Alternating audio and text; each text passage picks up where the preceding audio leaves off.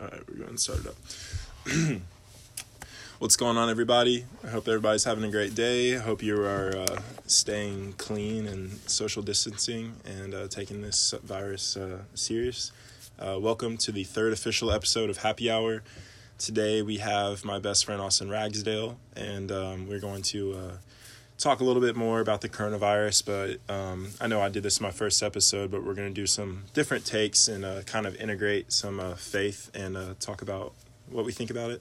So Austin, go ahead and say what's up to the followers. What's up, guys? What's up, Caleb? I'm excited to talk with you. Heck yeah, man. We're going to have a good time. Also, I want to say thank you to everyone who tunes into this. It honestly has been more of a hit than I expected it to be. So if you take the time to listen to this, thank you. Just know it. I appreciate it. So I just want to go ahead and dive right into what we're going to talk about first.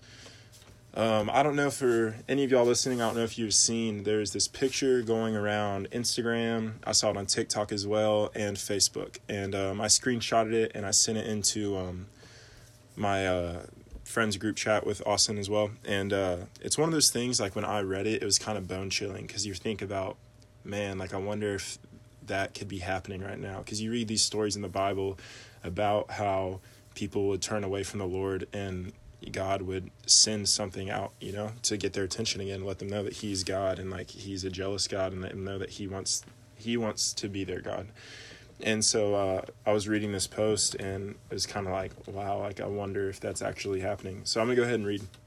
It's from 2 Chronicles chapter 7 verse 13 and 15. And it says, "Whenever I hold back the rain or send locusts to eat up the crops or send an epidemic on my people, if they pray to me and repent and turn away from the evil they have been doing, then I will hear them in heaven, forgive their sins, and make their land prosperous again." And so that's just something I read, and then the post was saying holding back the rain, comparing it to the wildfires in Australia, and then saying the locust on my people, or locust on my crops, comparing it to the locust infestation in Egypt and Africa, and then the epidemic on my people, obviously comparing that to the coronavirus. And so, Austin, you're the pastoral ministry major, like this is up your alley. So what do you think about this? Like, do you think this is something that is relevant, that we should like read this and take this serious? Not like take the Bible, obviously take this, but like take this verse specifically as serious to what is going on today.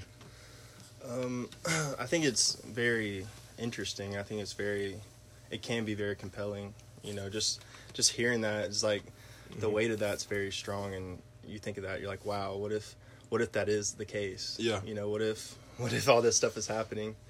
Definitely. But I think it is important that we do take, you know, the Bible seriously and what it says, and that, you know, it gives us like revelations on, you know, what's to come, you know. Yeah. Are you necessarily talking about like end times or? I mean, it's honestly like hard not to think about that. Yeah.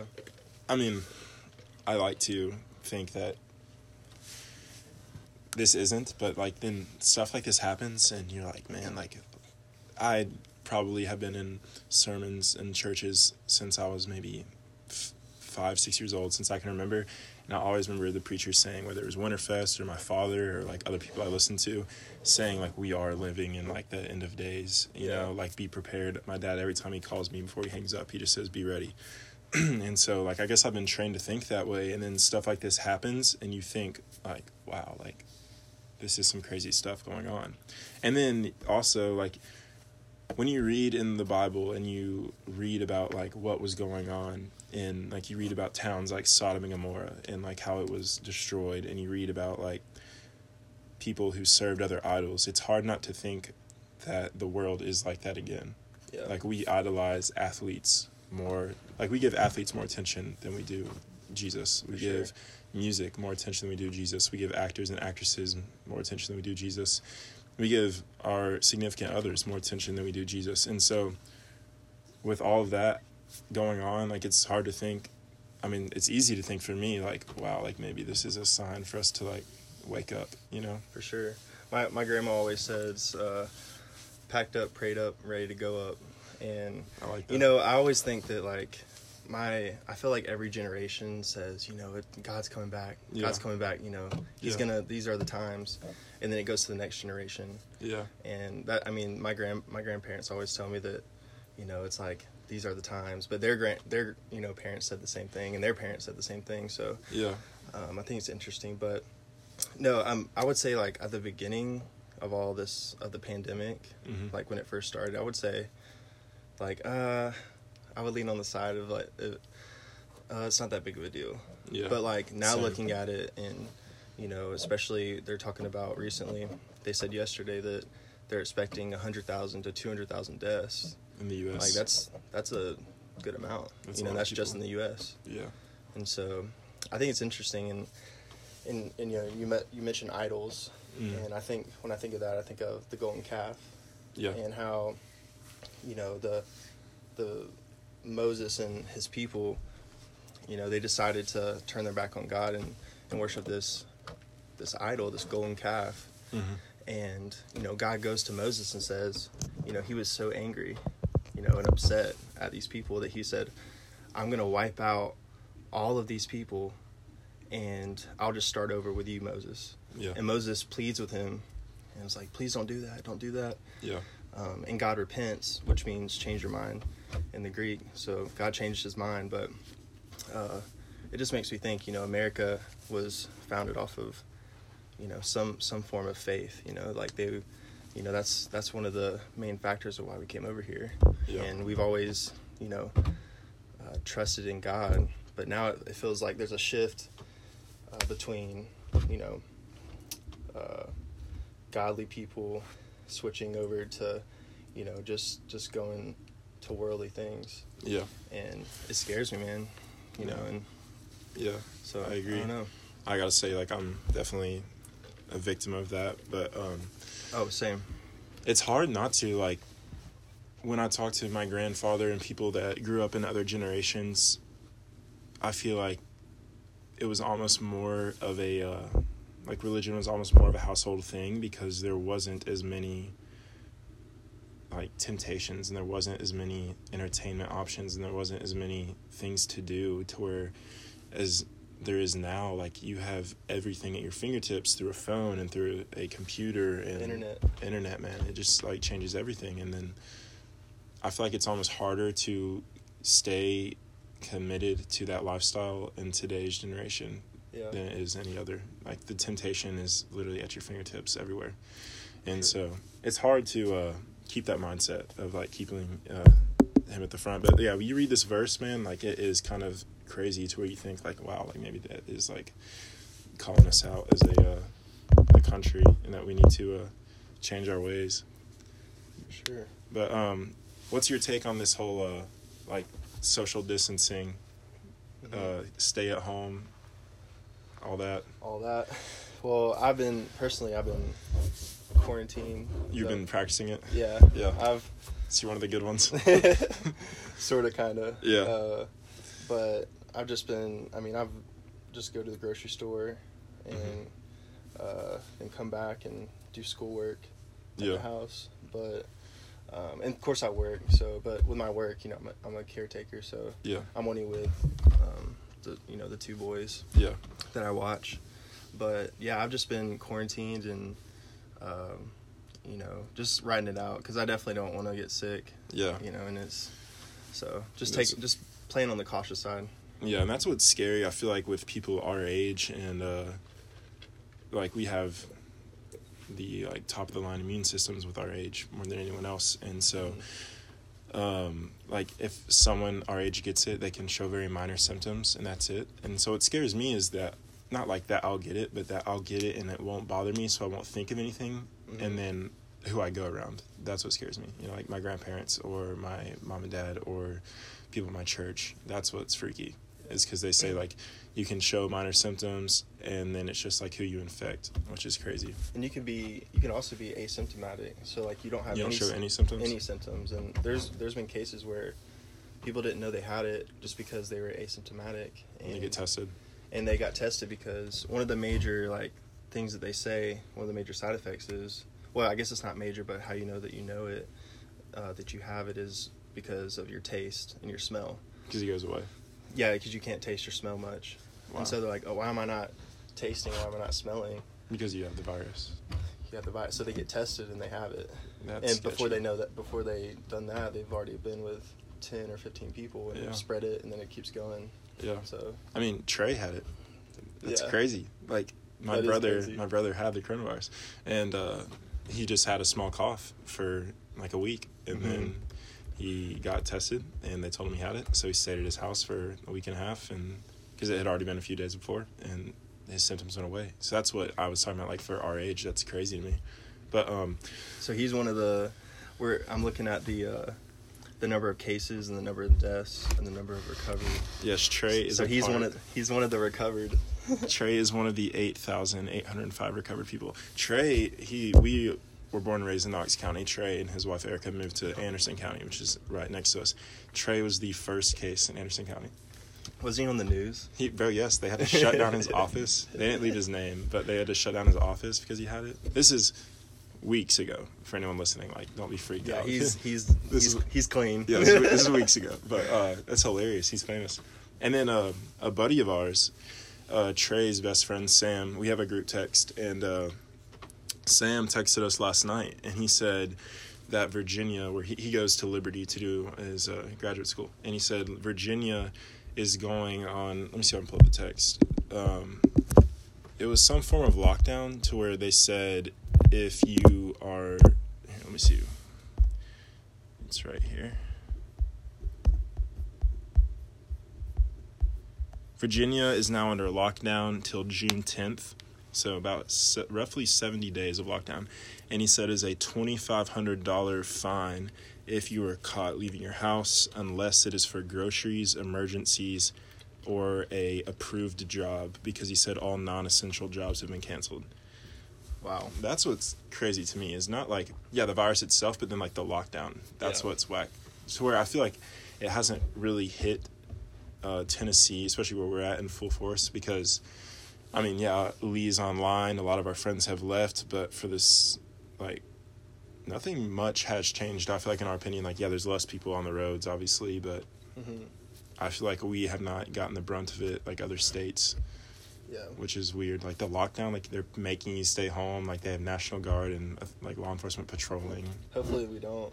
Yeah, man, it sounds like Red Dawn out there. Was crazy. I don't know if you heard, but there was a pastor in Tampa, Florida, which Florida's had some.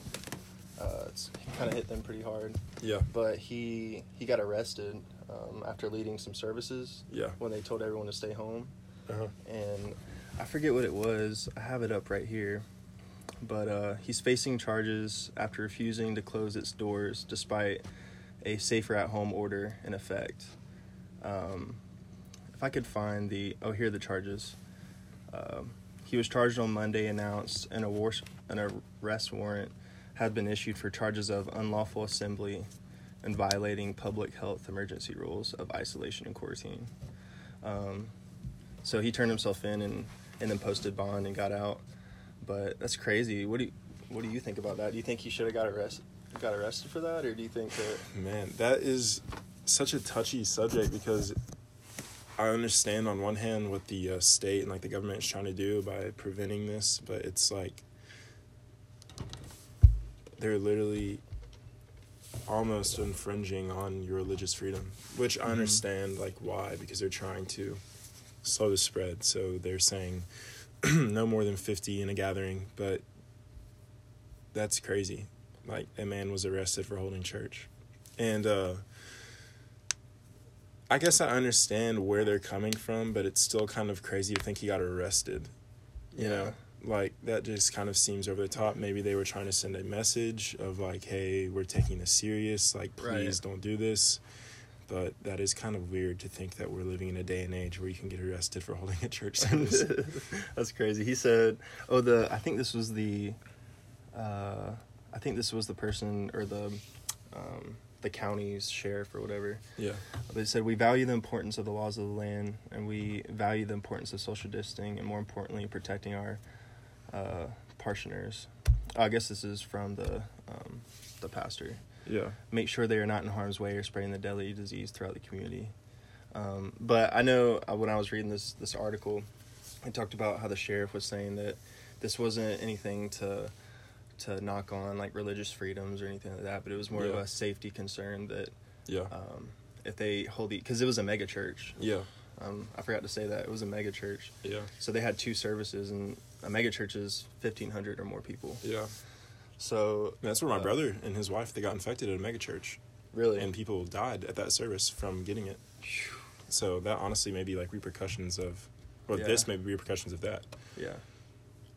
Yeah, I definitely don't. I think you should have stayed home, but I don't know if you should have got arrested for that. I mean, I understand where they're coming from, but like, you can go to online services. Like there's steps you can take to where you're still reaching the people that you want to reach, whether it be a drive-in service or an online service, or just a video you post on YouTube for people to go watch for themselves at their own time.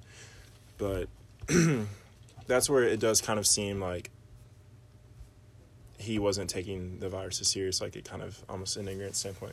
Mm-hmm. So, but what was that C.S. Lewis thing that you sent me before? I was just about to pull that up. All right, so that's good. That ties in perfectly. So I posted this on Facebook.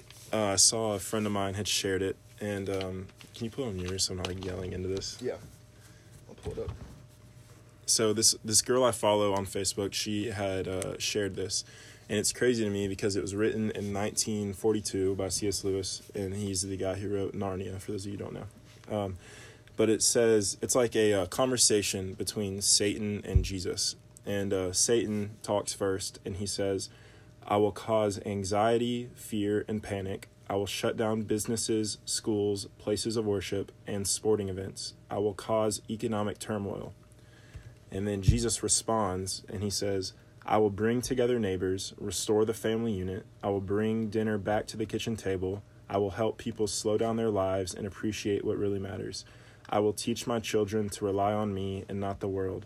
I will teach my children to trust me and not their money and material resources." Now that almost is more like home, like that's almost more mind-blowing than the verse we read earlier, because that speaks directly to what is happening right now. And it's crazy that was written like roughly 80 years ago. Yeah. Like their businesses are shutting down, sporting events, the NBA, NFL, MLB postponed, Olympics postponed, like all these jobs shutting down. Like the economy is kind of crashing right now, and stocks crashing, but it's like Jesus, calm, cool, collected, right. Cool hand Luke on it, just talking about, well, I'm going to make my people see what really matters and what's really important, which is him and family and like your neighbors and fellowship, which I think is awesome response, obviously, which is it's a fake conversation, but like it sounds like something Jesus would say. It's almost like when I see that, I see like what Satan says is like you can look at it as something super negative. Yeah. And like, which I mean, it is very negative. I mean, people are dying. But, you can look at it in that super negative way, or you can look at it and say, hey, like, maybe God is slowing us down and trying to get us to realize what is important in our lives, and family. So, God makes, things that are bad into things that are good. That's just who he is. Definitely. So I think that's definitely a really cool perspective to look at. This almost convicts me for thinking even how I was earlier, like talking about we have all these signs of this pointing towards like the end, or this pointing towards like God bringing judgment on us, but it's almost like this is God just trying to say, hey, like, you guys are putting too much of your faith and too much of your time in sports. Like, you guys are putting too much of your faith and too much of your time and money and in things that are of the world. And he's just saying, or asking us, like, hey, like, slow down, like in Ferris Bueller's Day Off. Like, hey, take a look around. Life might miss you.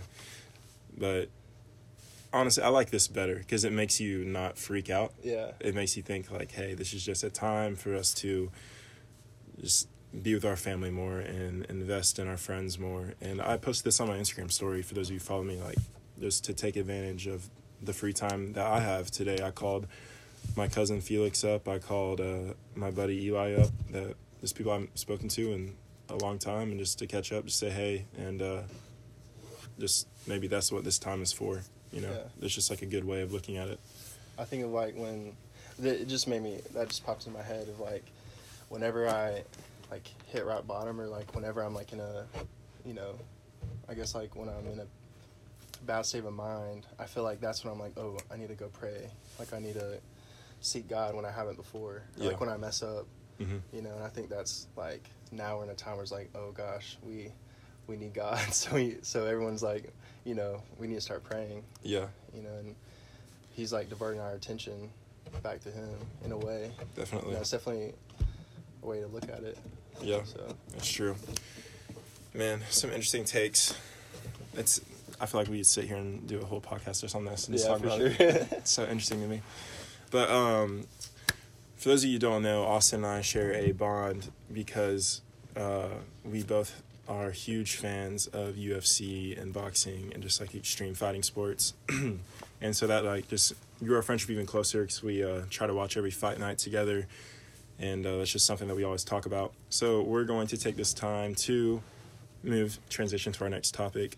For those of you who really enjoyed the first one, maybe we'll do like a whole segment on that and just faith in general and just like things we can talk about. I'm sure that'll come up later. But right now we're going to transition into a little bit about UFC. I touched on this a little bit in the first episode with Josh, but I wanted to talk about briefly Jon Jones. We talked about him in a different standpoint, not about his fighting, but just about like how he had fallen off again, got another DUI.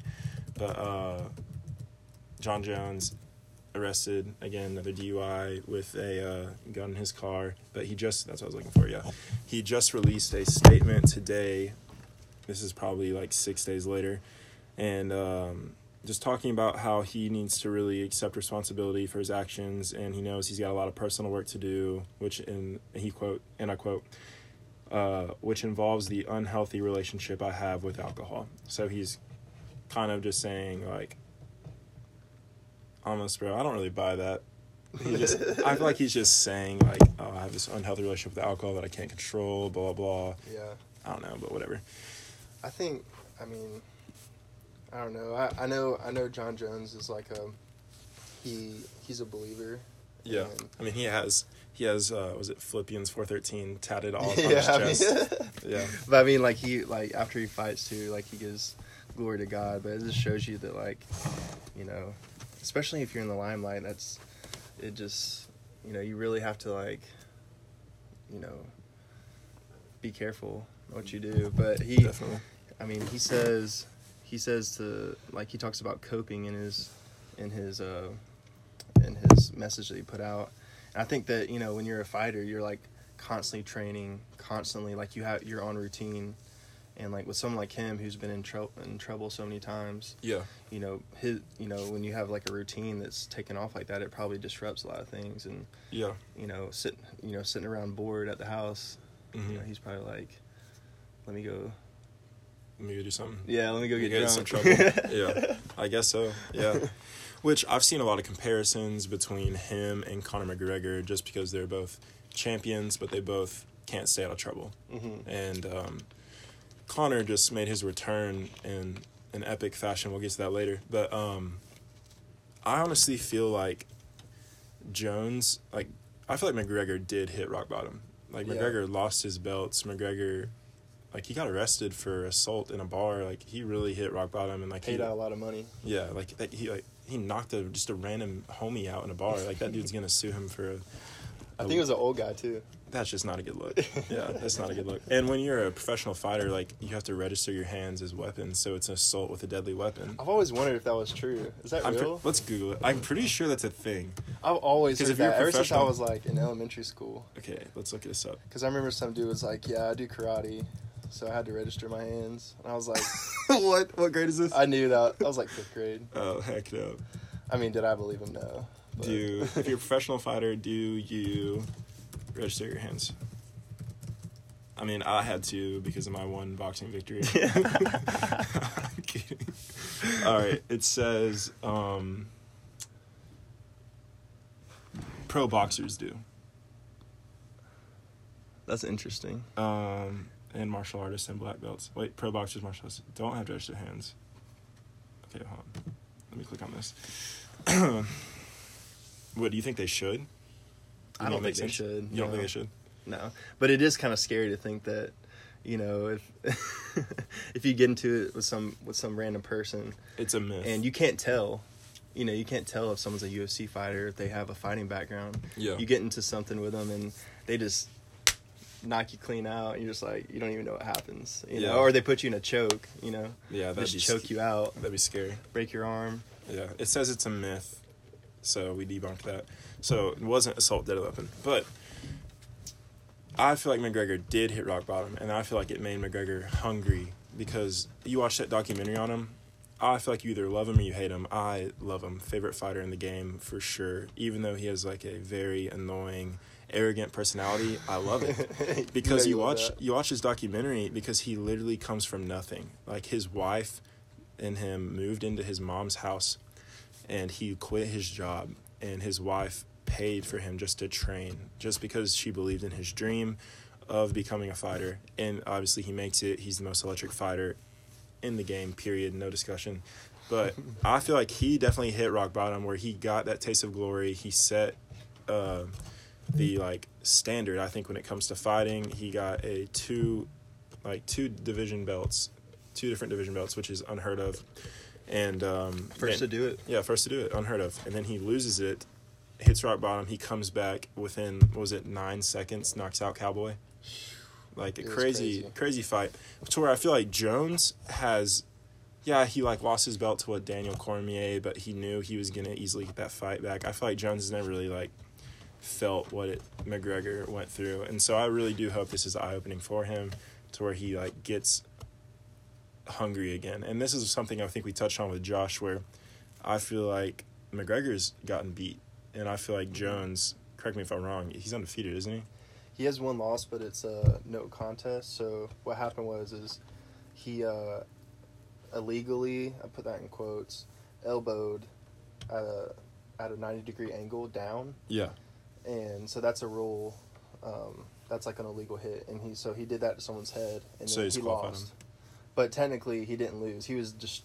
I've seen that fight, and he completely destroyed that man. Oh, okay. So he's never really like been. No. Yeah, so that's what I feel like I touch on with Josh, where maybe he has that feeling of invincibility to where McGregor has been beat before, but Jones, like, no one's... maybe this Dominic Reyes fight, but then still Jones got 3 rounds.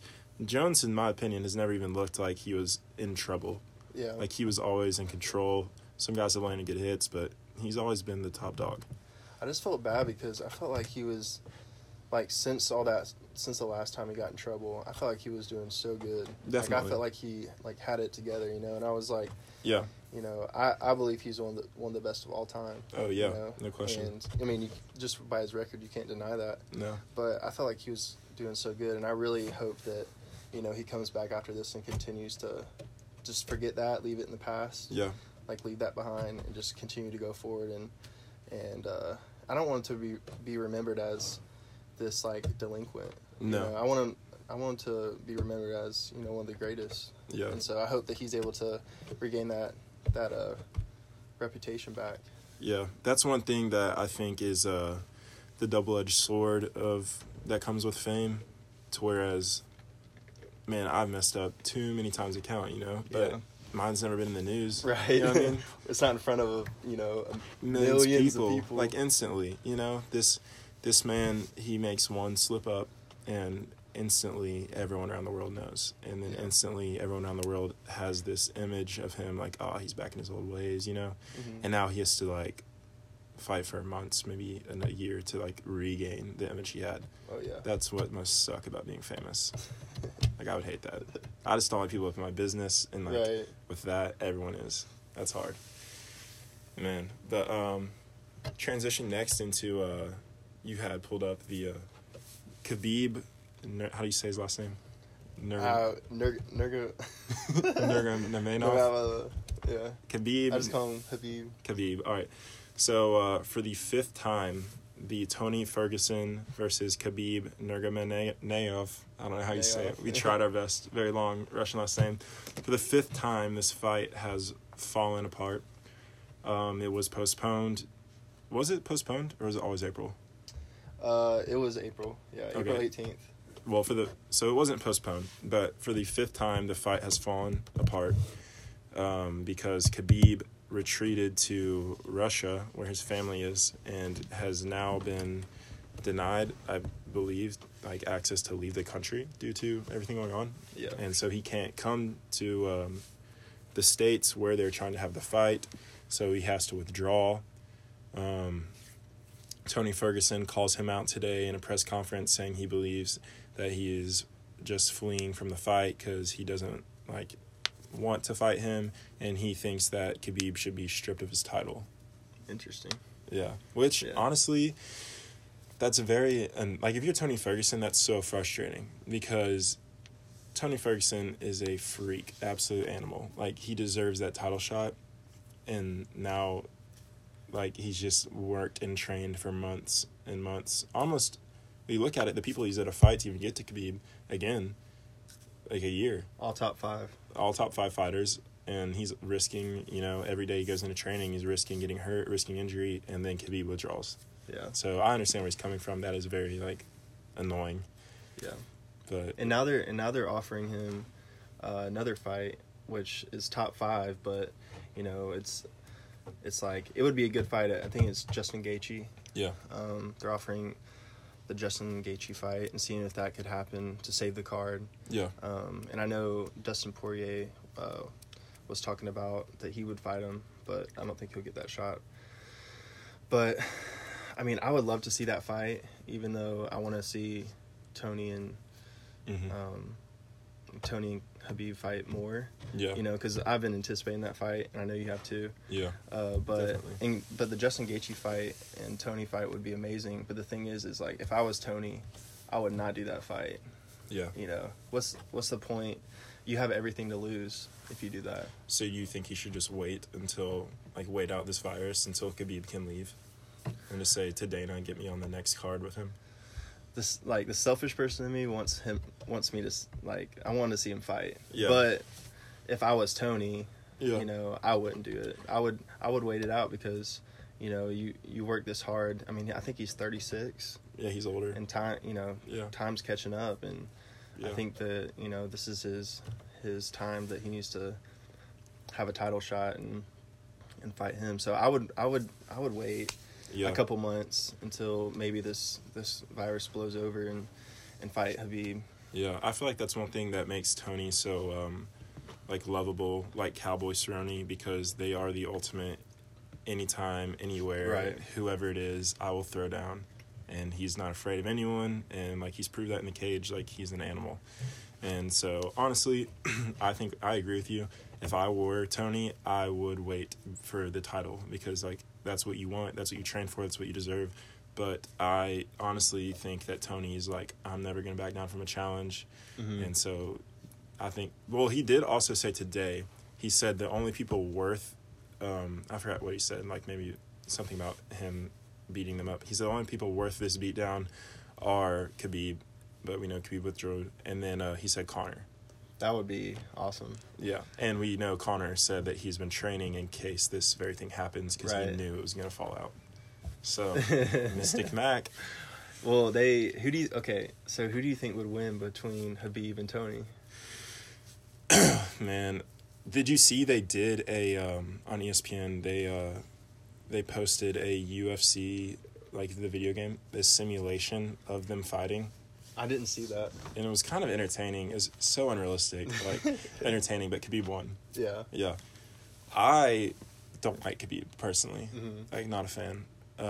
Great fighter, respect his fighting style, but I don't like him. Just because he's Conor's archenemy. Right. So I gotta have that loyalty. But I would love to see Tony rearrange his face. I hope Tony gets in there and delivers. But Khabib's ground game, man, it's lethal. Yeah. But, I mean, I feel like if there's one man who can withstand, the pain of a tap-out, it's Tony, just because he's crazy. It seems that way, doesn't it? Yeah. So, I don't know. And I think Conor's on a mission right now. So I think Conor, he's motivated. He's very motivated. You know, a lot of people are now even like second guessing his Cowboy win, saying Cowboy wasn't ready, Cowboy didn't look like he was there, which I don't know how you can question Cowboy. He's like one of the toughest men to ever step foot in a ring. So I think Conor, that makes even more fuel to his fire. Like, oh, okay, well, I'm going to prove it again, you know? Yeah, for sure. So you think that you would want Tony to win, but you think that Khabib would win? Yes, I do. As much as it pains me to say it, like I would want Tony to win, I think Khabib wins on the ground. Like knockout, submission? No, I think he submits because I think Tony's like the better striker. I think he has more reach. I think he's quicker, but I think Khabib has more strength. Where if Khabib just, you know, gets him on the ground, like, yeah, I feel like he just controls that. But Tony looks more elusive, so it's like everything opposite, you know. Like Khabib is like a little bowling ball, and Tony is taller and lankier, has more reach. So they both have like the advantages in that area. So I feel like if it stays on the feet, like on the mat, then I think that is Tony's advantage. That's what he wants. But if it goes to the ground, I think Khabib has him. Yeah, and it's hard too because Tony, he's really good off his back. Yeah. If he's on his back, you know, there's a lot of fights where he's able to strike on the ground on his back and just cut people's like heads and faces up with his elbows. Well, then maybe. And also Tony his signature move is the Darce choke. Mm-hmm. And so that's one of his like signature submissions. So that's why I think and Tony has a wrestling background. So Tony was. See, I didn't know that. He was a state champion wrestler. Okay. And so. Maybe he does have the advantages. No, I think Khabib has the. I think I would go for Tony. Yeah. In the fight, but if I had to put money on it, I would have to put money on Khabib. Dang. Yeah. But, man, I wish we were seeing this. Man. Yeah. It's so annoying. I want to do I wish we could do like a recap, like a watch. Yes. Watch the fight. And then do a recap after? Yeah. We'll have to start doing that. Like that'd podcasts, cool. fight recaps. Mm-hmm. That would be fun. So, do you think Conor is going to get a chance to get in there? I don't know. I think it just depends on if he's able to lead the country. He's in Ireland, right? Yeah. I don't know if they're if they have a ban like on travel. Or if he's able to, but that'd be crazy because Conor won against him back in the day. Against Tony? Yeah. He's already fought him? Mm-hmm. I didn't know that. Wait, check me up on that just to make sure. I'm pretty sure it was one of like Tony's like first fights in the UFC. Conor McGregor versus Tony Ferguson, UFC 249. Oh, they're trying to make that happen. Oh, this is what's coming up. So there's talks of it. Yeah, I can't find anything about them fighting already. Did Tony and Conor fight?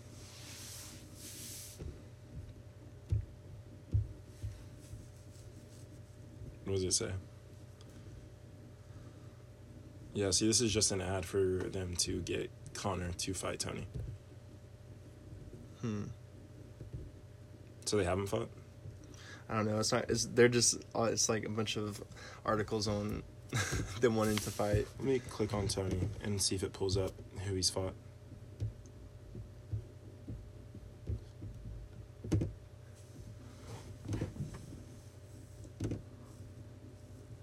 Ooh.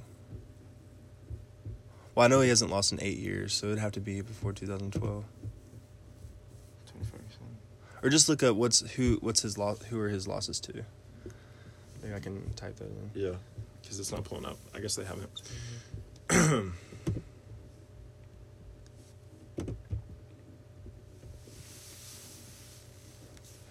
What does it say?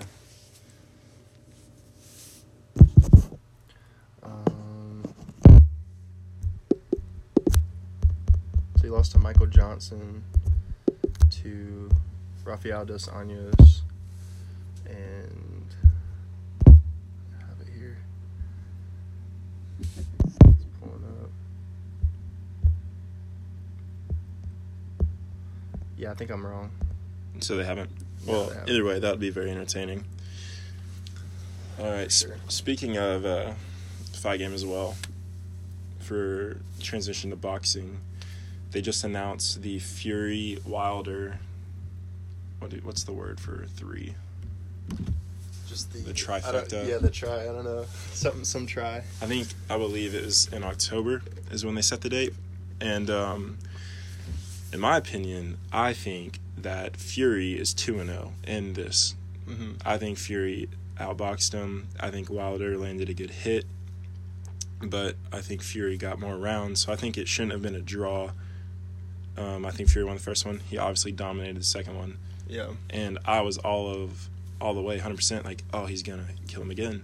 And then George Foreman spoke out today, and he said, George Foreman, former heavyweight champion of the world, like amazing boxer, he said Wilder can easily beat Fury. Give him another chance and he'll prove it. And that's where I was like, okay, like I love boxing, I love fighting, I watch all the time, but like this man like lived, breathed, ate boxing for his whole life, and he's out here like, nah, Fury has it. That's where I'm like, dang, what am I not catching? You know? Yeah, I'm a Tyson Fury fan for sure. Yeah. And I actually like Deontay Wilder as well. Yeah, I mean, he's American. You gotta support the troops.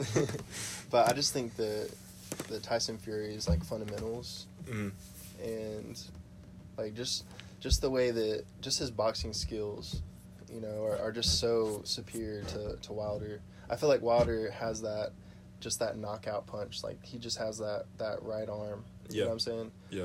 And like Thanos. Like Thanos, yeah. He just has that glove, bro. Snap his fingers. Bam. Catch it. Yeah. But I think Tyson. I think Wilder would really have to like change his game. Yeah. Like kind of like Tyson did. You know, like Tyson in the first match, kind of setbacks, picked him apart, boxed him. Mm-hmm. But you know, the second match, he ran after him. He brought the fight to him. Brought it, yeah. And Wilder was on his back feet. Yeah. The whole time. Which I don't think he's ever been used to, because his trash talk, his intimidation, I feel like he's the one who's always the aggressor. Mm-hmm. Like people are afraid. And I feel like he's almost like the bully got bullied. Yeah. You know, like he kind of for sure. He kind of lost his intimidation factor. So yeah, I think he'd really have to train on you know, changing his game on what to do when he's on his back feet. And know? He tried to blame it on his costume. Yeah. Saying that his legs weren't under him. That is baloney, man. How much weight did they say the costume weighed? It was 40-something pounds. And so he said his legs weren't under him. Now, I don't want to discredit Deontay Wilder, and I'm not trying to come for him. But what I am saying is Deontay Wilder is my height. We're both 6'7". I roughly, what does he weigh in at? Like, he's super heavyweight, so he's over 2. He's like 230. Yeah, well, this fight he was 230. The last fight, I think he was around like 208, 210. All right, so he gained weight. He beefed up. So even more reason for Deontay Wilder, same size as me, way more in shape, like extremely in shape. Cut no up. Fat. No fat whatsoever. This dude looks like a perfect sculpture, you know? Mm-hmm. Like, so you're telling me that you can't carry 40 pounds for roughly 80 yards to the ring and then take it off like for 5 minutes, and that 5 minutes affected you that much? Right. I was like, bro, get out of here. You're a professional fighter. You trained for months, like weights, running, fighting, and you can't carry 40 pounds, and like it's gonna affect you that much?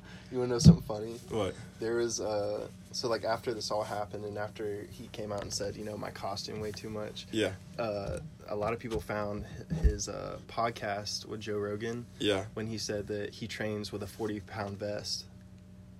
They exposed him. Yeah.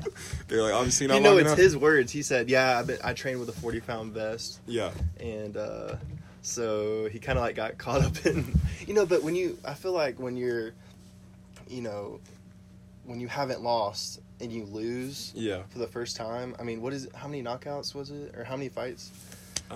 It's over 40. Is it like 40 something? When you lose, I feel like you have, you know, in your mind, you kind of want to have a reason why you lost. You know, you want to have an excuse in your head of like, oh yeah, I lost because of this. 42 wins, 41 by knockout. That's insane. And he's not fighting like some bums. Like he's fighting top dogs. for sure. Yeah. I agree with that. Like, I mean, it's worked 41 times, so he's probably caught off guard. And, like, it almost worked the first time against Fury. Yeah. So I bet he was thinking, like, I think that Deontay Wilder has one of the most, like, intimidating quotes when it comes to fighting. He said, "Whoever fights me has to fight a perfect fight. I only have to be perfect for one punch." I love that. That's true, though. Like, he can get picked apart like he did the first fight, the entire fight. He catches him in the later round with one hit to the jaw on the floor, you know?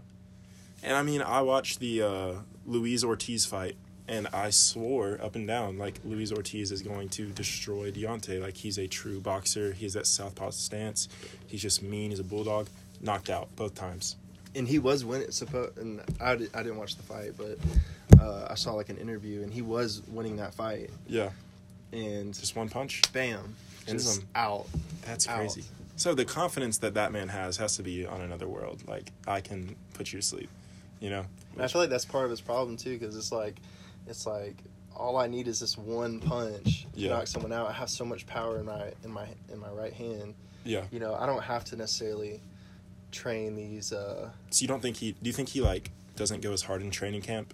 Because Oh no, he goes hard. I mean, I don't want to discredit, like, I know that they train and they work their butt off. That's not.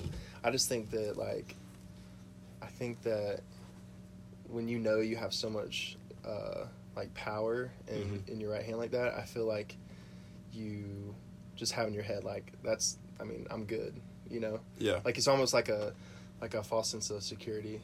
No, you know? I Like, agree. who's gonna beat me when I have this? You know. Yeah, no, I agree. Yeah, so that's tough.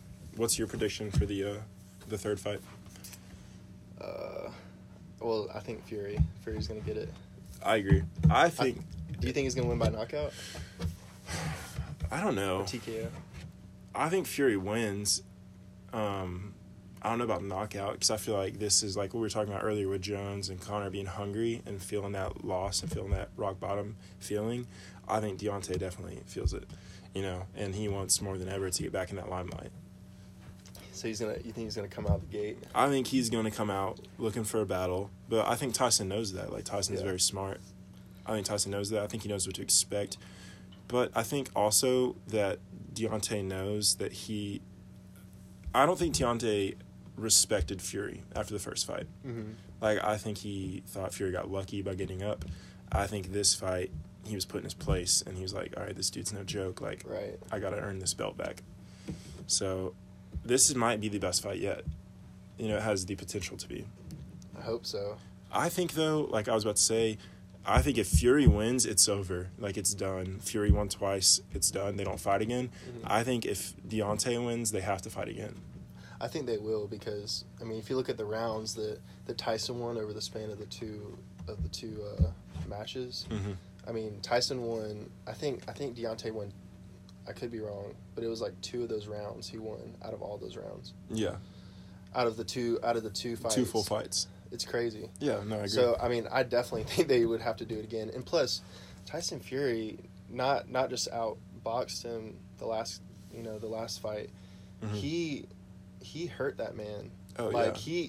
if you looked at his corner, I mean, they literally threw in the towel because Yeah, that man was going to get, I mean, hurt. Yeah. And he was already hurt. He didn't know You where he could was, tell. bro. Tyson was just pounding his face. He was catching him in, like, the top of that dome, bro. Like, Remember, he was in the corner, just pounding him, He could and barely he was hold his gloves defenseless. up. He couldn't do Yeah. anything. It didn't look as clean as Deontay. Like, Deontay always lands the most flush knockouts. Just such a highlight reel hitter. But Fury was just battering him. It looked like a good old-fashioned bar fight. Mm-hmm. Like, he was just battering him. I mean, you saw me. We were watching the fight together. Yeah. And I was jumping up. I was crazy. I was hyped. Yeah. You think he should have fired his cornerman? Bro, I was about to say that. That's crazy. Yeah. No, I don't think so, because I think he was just looking out for him. I feel like that was just pride. For those of you who don't know, Deontay Wilder lost this past fight. He held the belt. He lost by knockout lost by, do you say knockout or stoppage? I don't, honestly, I'll look it up, but, I mean, He was going to get knocked out. Oh, I mean, But the ref stopped it because Deontay's own corner in UFC or boxing, if your corner or your ringman throw in the towel, they stop the fight. Now, I'm sure you guys have seen this in the famous Rocky V movie where Rocky fails to throw in the towel and Apollo Creed dies. So that's what they were trying to avoid here, was like a death in the ring. So his ringman threw in the towel, stopped the fight, and there were rumors circulating afterwards that Deontay fired him because of that, and because he didn't want that like losing mentality in his camp, which I think is absurd. Like, he was just looking out for his life. And that trainer's been with him since the beginning. Yeah, bro, he brought him up. He was crying after the fight, supposedly. Because of how bad he got beat? Just because he was upset, like, that's... I mean, they probably have such a strong bond, Yeah, and just to see him get he dogged cares like that. about him, Yeah, there's no way. He has to bring him back. But, man, what were you looking up? I was trying to see how Tyson Fury won that fight. I mean, if they throw in the towel, it's just like, I don't know what you would call that. No, I agree. I'm ready to see Joshua get in the mix. I can't, and that's what Tyson said, is like, I have like 2 more fights left. And then he's done. 2 or 3 or something like that. Yeah. I think if he wins this next fight in October, him and Wilder are done. And then I think he wants to fight Joshua because Joshua has the other 5 championship belts. Now that is that's a matchup right there. Joshua probably has the like look and build. He's more stocky than Wilder, but he has that like fighter physique that Wilder has. But he has the old technical boxing style that Fury has. Mm-hmm. So I think it's more of a matchup problem than Wilder is. I feel like you can't prepare for Wilder because he's just a unorthodox loose puncher. How do you watch his film and like prepare for that? Just work on your defense, right? I feel like he never fights a fight the same, whereas Joshua has that same stance that you can actually, watch, mirror, and like prepare for. That's gonna be an exciting fight. I'm ready to see him get back in the mix of things. That's the fight I would want to see after. I don't necessarily know because I just think that Fury, I just think he's too good to fight. I mean, I would like to see Joshua and him fight, but I feel like the fight I would want to see is Wilder and Joshua. And Joshua. I think that would be a good fight. Do you think that Andy Ruiz ever gets another chance at stardom? I don't know. You don't think so? I don't know. I don't know. I don't see it. Yeah, I feel bad for that, man. What do you think? No. I don't think they're going to give it to him. Because I think in boxing, it's all about the money. And the money isn't going to come from Andy Ruiz. The money is going to come from Fury, Wilder, and Joshua. And they know that. So they're going to try to plan a fight between Wilder and Fury again, or Fury and Joshua. Mm-hmm. So I feel like they're going to try to avoid Ruiz because they know Ruiz has the potential to knock Joshua out. Which is crazy. It's electrifying, but I feel like they want to see the Titans go at it, Like we've been waiting for the past 3-4 years to see these dudes fight. So I feel like it has to happen soon. And I just feel like Andy, like, if he were to go up against... I mean, I know Joshua's 6'6". Yeah. Well, I mean, Tyson Fury's 6'9". Or, I mean, he could be even taller. Yeah. A little bit taller than that. Andy's, what, 5'10"? I mean, yeah, he's around there. And so, I mean, and your arms can only, are only so long. Yeah. And he would really have to put himself in some major danger to even get close to his face. Yeah. So... It's true. It'd almost be exciting to see just because they are completely different. Yeah. I mean, I would watch it. Oh, for sure. We'd watch it. Yeah. But, man, that's crazy. I looked it up, and they just said that he wins by because he threw in the towel. That's it? Yeah. Okay. But I think it would have been a easily, knockout. Easily. If they had less than 30 seconds, he'd have been on the mat. I feel like it's almost more embarrassing to throw it in the towel than knockout, Because, like, your ring is like, get him out of there. We don't have faith in him anymore, I'd rather get at least knocked out. It's like you go out with honor, Yeah. If you get hit, then you're out. And that's what I think that's what Wilder was saying. He said you wanted like the honor of being. He wanted to fall on his sword. That's like I think that's what he said. Yeah. But I think taking punches like that. I mean, you could. That's brain damage. Sometimes you can't. You don't come back from stuff like that. Like just. Yeah. And I think it's better. I think you made the right decision. Just in, just throwing the towel in and saving your fighter for the next day, like getting back in the gym, working on the things that you need to work on and getting back in there. No, and hey, we'll be back.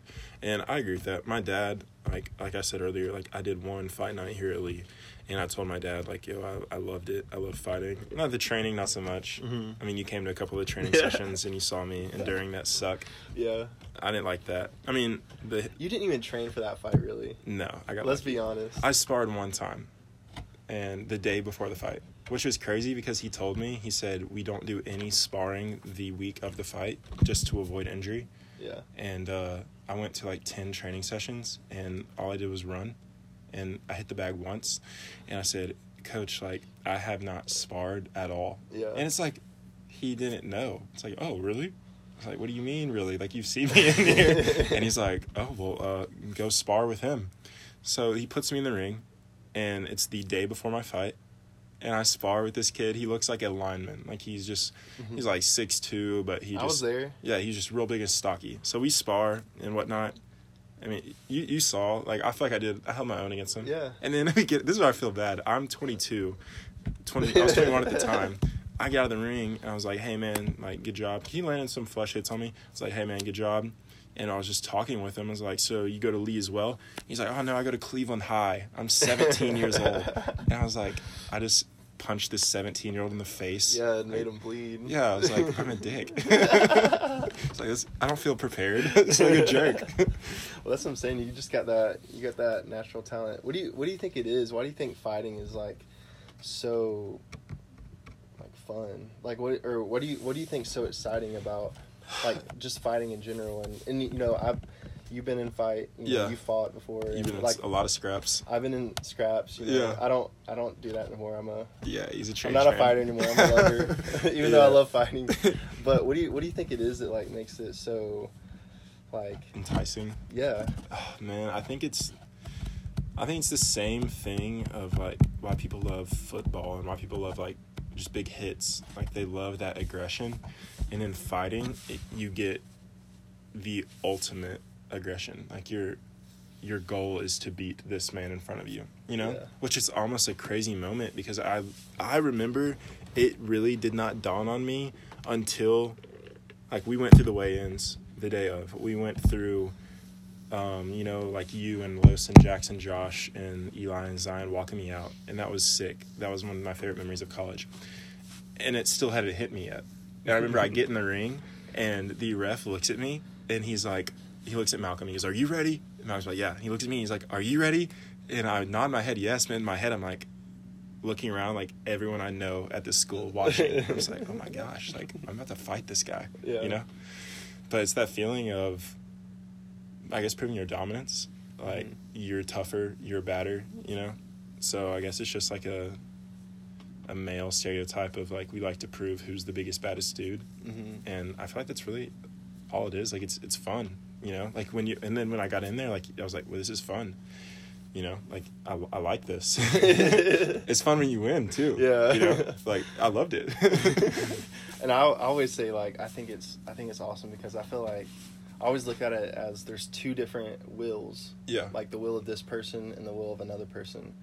And these two wills are seeing, you know, which one overcomes each other. Who's gonna outlast you? Like who is gonna outlast? Who's stronger? Who's gonna impose like their will against someone else's will. Yeah. And like whoever comes on top is like, you know, the victorious and the victor, and the loser is like, you know, it's like you're either, you know, super excited, super, you know, hyped up. Yeah. And then if you lose, you're like it's like two totally polar opposite emotions that happen. Yeah.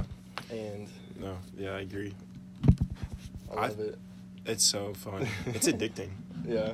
I think if I, like, obviously, like I was saying earlier, I won and I told my dad, I love this, like, I want to fight again. And that's where, how we talked about earlier about, like, just getting hits to the head and brain damage. He started sending me articles of, like, these guys our age who had, like, boxed or MMA or UFC and died and stuff, just how many hits they've got in the head and concussions and whatnot. But I won, and that made me want to fight it again. But I think if I lost, then I would have for sure been like, I have to do this again. Oh, for you sure. know? Yeah, you have to like redeem yourself. Yeah. So, man, I think that fighting is just like an addicting cycle because these guys win, and they're not just like fighting like how I just did like a college fight night. They're fighting in front of, tens of thousands of people in the arena, but then millions of people watching. Yeah. Proving that they are the man if they win. And so they get that, like, high of, like, hell, I'm the baddest dude, Like, right. I want to keep, like, that image of I'm the baddest dude. But then even more so if they lose of, whoa, I lost. Like, I got to go prove that I can do this,